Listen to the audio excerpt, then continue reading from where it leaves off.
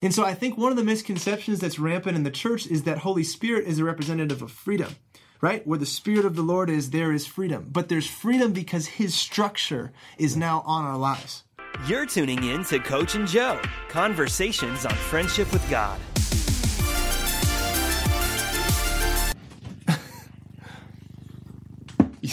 You overspun. It's embarrassing. Hey guys, welcome back to the show. I'm here with Blake.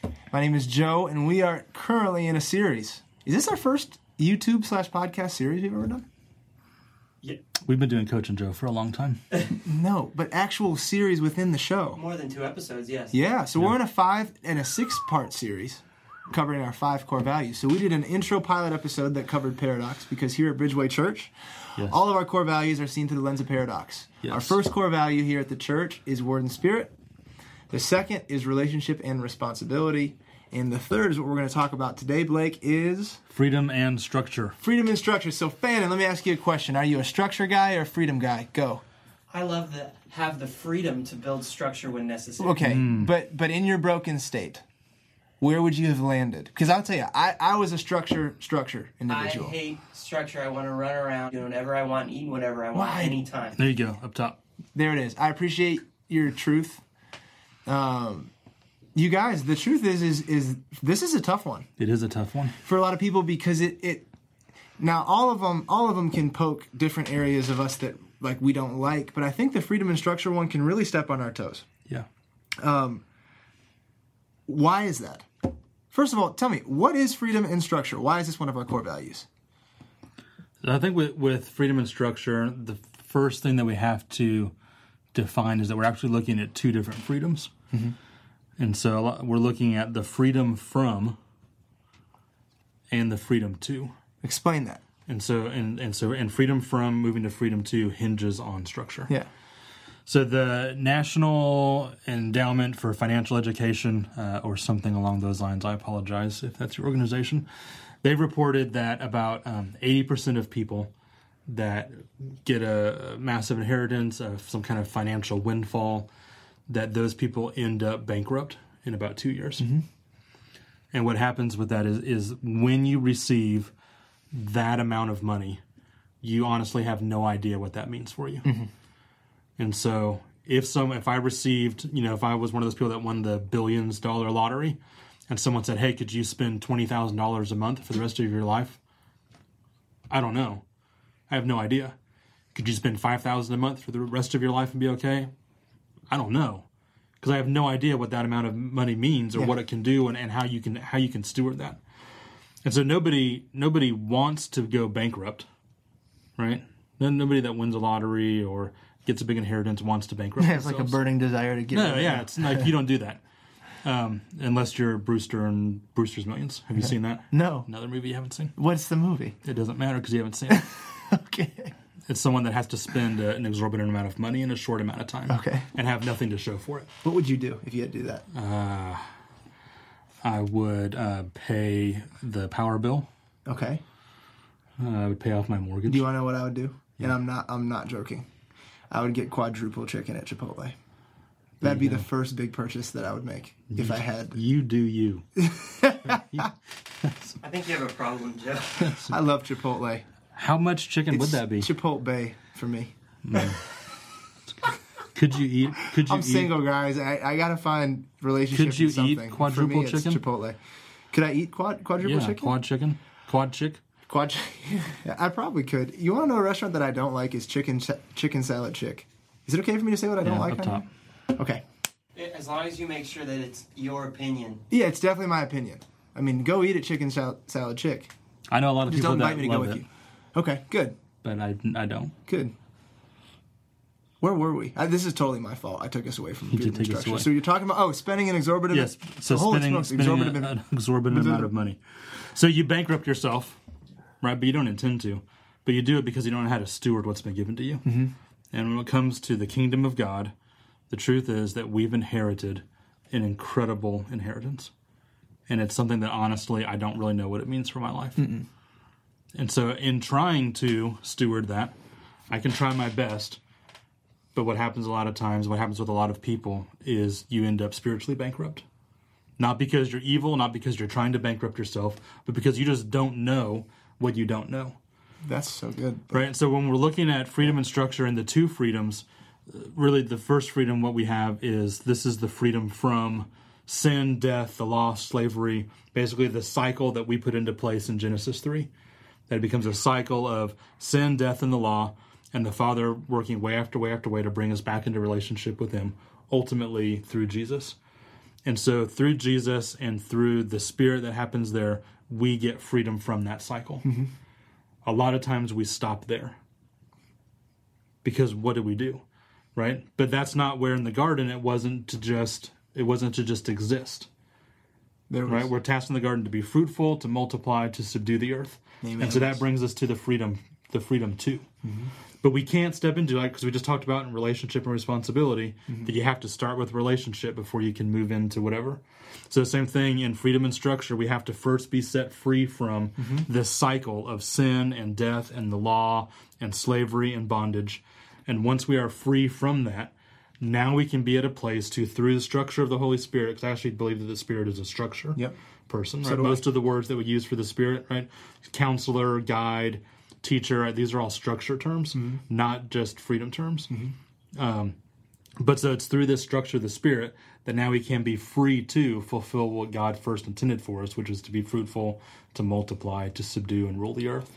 Blake, there's a lot of things that we say on this podcast that we can go by, but sometimes Holy Spirit highlights something. What you just said was that you believe Holy Spirit is the structure. Absolutely. Explain that. So I think an important thing to note too is God always gives structure in the context of grace-filled covenant. And so in the very beginning, we start off with grace and a grace-filled relationship with Him, which is He makes us in His image, right? And He tasks us to do the things of who He is.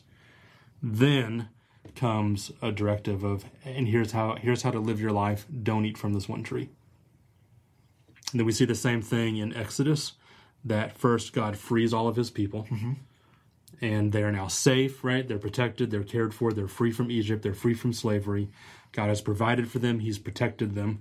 Then 50 days later, He gives them the 10 Commandments, which is now just a guide so that they can steward their newfound freedom. Right? The 10 Commandments were just a structure of here's how you can live your life. And then again, we see the same thing in the life of Jesus. So Jesus dies on the cross, is resurrected, our sins are forgiven, we're entered back into a new covenant with the Father, we're restored back into the family, and then on the day of Pentecost, which celebrates the 10 Commandments, right, 50 days after, we get the outpouring of the Holy Spirit. And so it's a picture of, in the context of a grace-filled covenant, God is good enough to give us a structure to help us steward that freedom. And let's zoom in on what you just said about the Holy Spirit coming, because Holy Spirit showed me this. You know what's fun, guys, is when you start to get revelation straight from the mouth of the Lord. And I just want to encourage you, as much as this podcast can be a blessing to you, make sure you're in the Word for yourself. Like, I can't tell you how stunted my spiritual growth was in the early days, because I always ate pre-digested food. It's kind of when Paul's talking about, hey, at this point, you should be off milk. You should be eating meat for yourself. Because when God shows you something in the Scriptures, it's crazy for the intimacy that it brings for you and Him. Yeah. Because you know and He knows that the only reason you know it is because He showed you. You didn't hear it secondhand. This revelation was one of those for me. If you go into Acts, because you were talking about the Holy Spirit, His coming was a prophetic picture of the structure of the Lord. Well, if you look even closer to why and when Holy Spirit came, if you go to Acts 1, Peter gets a word of the Lord, and he starts quoting from the Psalms. And he's starting to quote about how someone needs to fill the place of Judas Iscariot to fulfill his office and his role. And so what they do is they cast lots between, I think it's Joseph and Matthias are the two guys' names. Matthias wins, and so Matthias is the 12th apostle. The very next thing that happens, which is in Acts 2, is that Holy Spirit falls. So I think it's a picture of the chronological order of how things are happening. The very last thing that has to happen before Holy Spirit comes is the last person has to be in order, right? The wineskin has to be finished for the new wine to be poured out. Yeah. Holy Spirit didn't come until Judas' spot was filled. Like, God is so structured that there was an order that the apostles had to have before the Holy Spirit could be poured out upon all flesh. And so I think one of the misconceptions that's rampant in the church is that Holy Spirit is a representative of freedom, right? Where the Spirit of the Lord is, there is freedom. But there's freedom because his structure is now on our lives. Yeah. It's not freedom for freedom's sake. It's freedoms for the sake of God, which is his kingdom and his way. We pray for his kingdom to come. What we're asking, what we're beckoning in is a kingdom. There is no such thing as a kingdom without order. When we pray that, it's the prayer Jesus taught us to pray. Yeah. Our Father who art in heaven, hallowed be your name. Your kingdom come and your will be done on earth. First of all, he's saying yours and yours. So that's asking for what God wants. It's his will. It's his way. That's a structure where that's structure. But his kingdom in and of itself is a structured, ordered kingdom. But what happens, Blake, is that when you're in the kingdom of God, that's the most free place to be. It is. And so you've got great revelation on what the boundary, the structure boundary in the kingdom of heaven is. Yeah, so the law of the kingdom of heaven, we've talked about it some before, is love. Mm-hmm. And so Paul says that's the better way when it comes to spiritual gifts. And so even when looking at the Holy Spirit's going to be structured, but the Spirit's always going to be operating within that boundary of love. Yes. And so he's going to guide you, lead you, teach you, but it's never going to happen outside of that outer wall of love, because that is the boundary. Those are the walls of the structure that everything else has to fit with. What is a boundaryless kingdom? It is, it's just, I had the picture of cutting into a pie, and then as soon as you take that slice out, everything just, and everything's just gone. And the truth is, you guys, there's actually no such thing as life anywhere without structure. Yeah. See, because what Paul says, sin is a structure. Yeah. So if you're in sin, you're actually a slave to it. So you got to serve somebody. And whether you believe with it or agree that you are, the truth is you are serving someone. It's the kingdom of heaven. Yeah. Or Jesus says it this way: if you're not for me, you're against me. There's no neutral. Right? Like there's literally no neutral. There's a story, and it shifted my life when I heard this, and that sounds so dramatic, but I'm going to tell it to you. A man goes to sleep one night and he had a dream. And in the dream, he saw a green field and a white fence right down the middle of the field. In the dream, he hopped up onto the fence and he began to walk. And as he walked, he looked to his right, and off in a field, he saw Jesus. And there was a massive amount of people around him, all gathered, eating, playing, drinking, just with Jesus in this field. And he said, that's nice. And he continued to walk, and he looked to his left, and he saw Satan. And there were people around him, but they were in shackles, in chains, in bondage. But they were around him. They were gathered. They were cleaved to him. And this man continued walking on the fence. And he thought about Jesus, so he looked to Jesus again, but Jesus wasn't there. He's like, well, that's weird. And all the people were gone too. And so he looked to his left, and Satan was gone, and all the people with him. And so it's just this man on this fence in this green field alone. And as he walked along, he looked to his left, and all of a sudden, Satan was right there, face to face. And the man said, what are you doing here? And Satan just smiled. And the man said, but I didn't choose you. I didn't choose Jesus, but I most certainly didn't choose you. And what Satan said is, but I own the fence. And that story, when I had first heard it, it hit the depths of my spirit, because it made me realize that there is no such thing as structureless anything. Yeah. There is no such thing as freedom without structure. Yeah.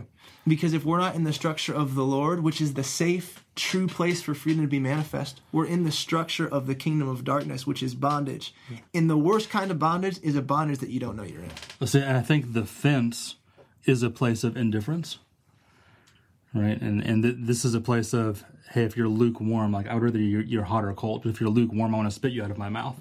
And that's what a picture of this fence is this place in the middle. It's a place of indifference. And so when we're looking at these two kingdoms, and we have the kingdom of heaven, the kingdom of light, yep. We have the kingdom of darkness.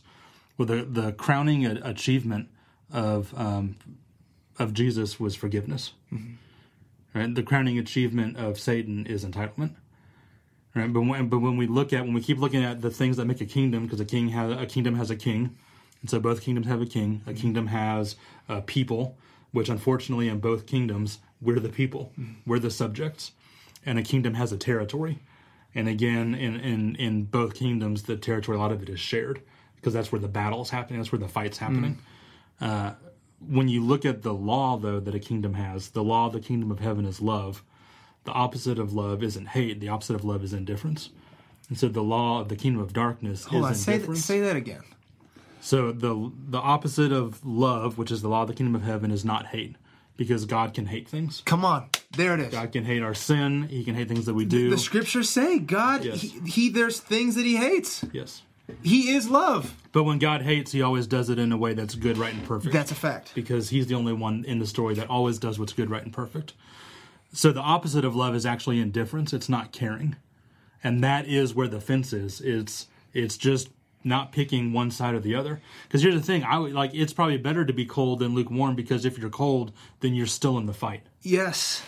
Paul, when he was Saul was cold, which means he's fighting. If you're fighting against the kingdom of heaven, then the kingdom of heaven is still fighting you.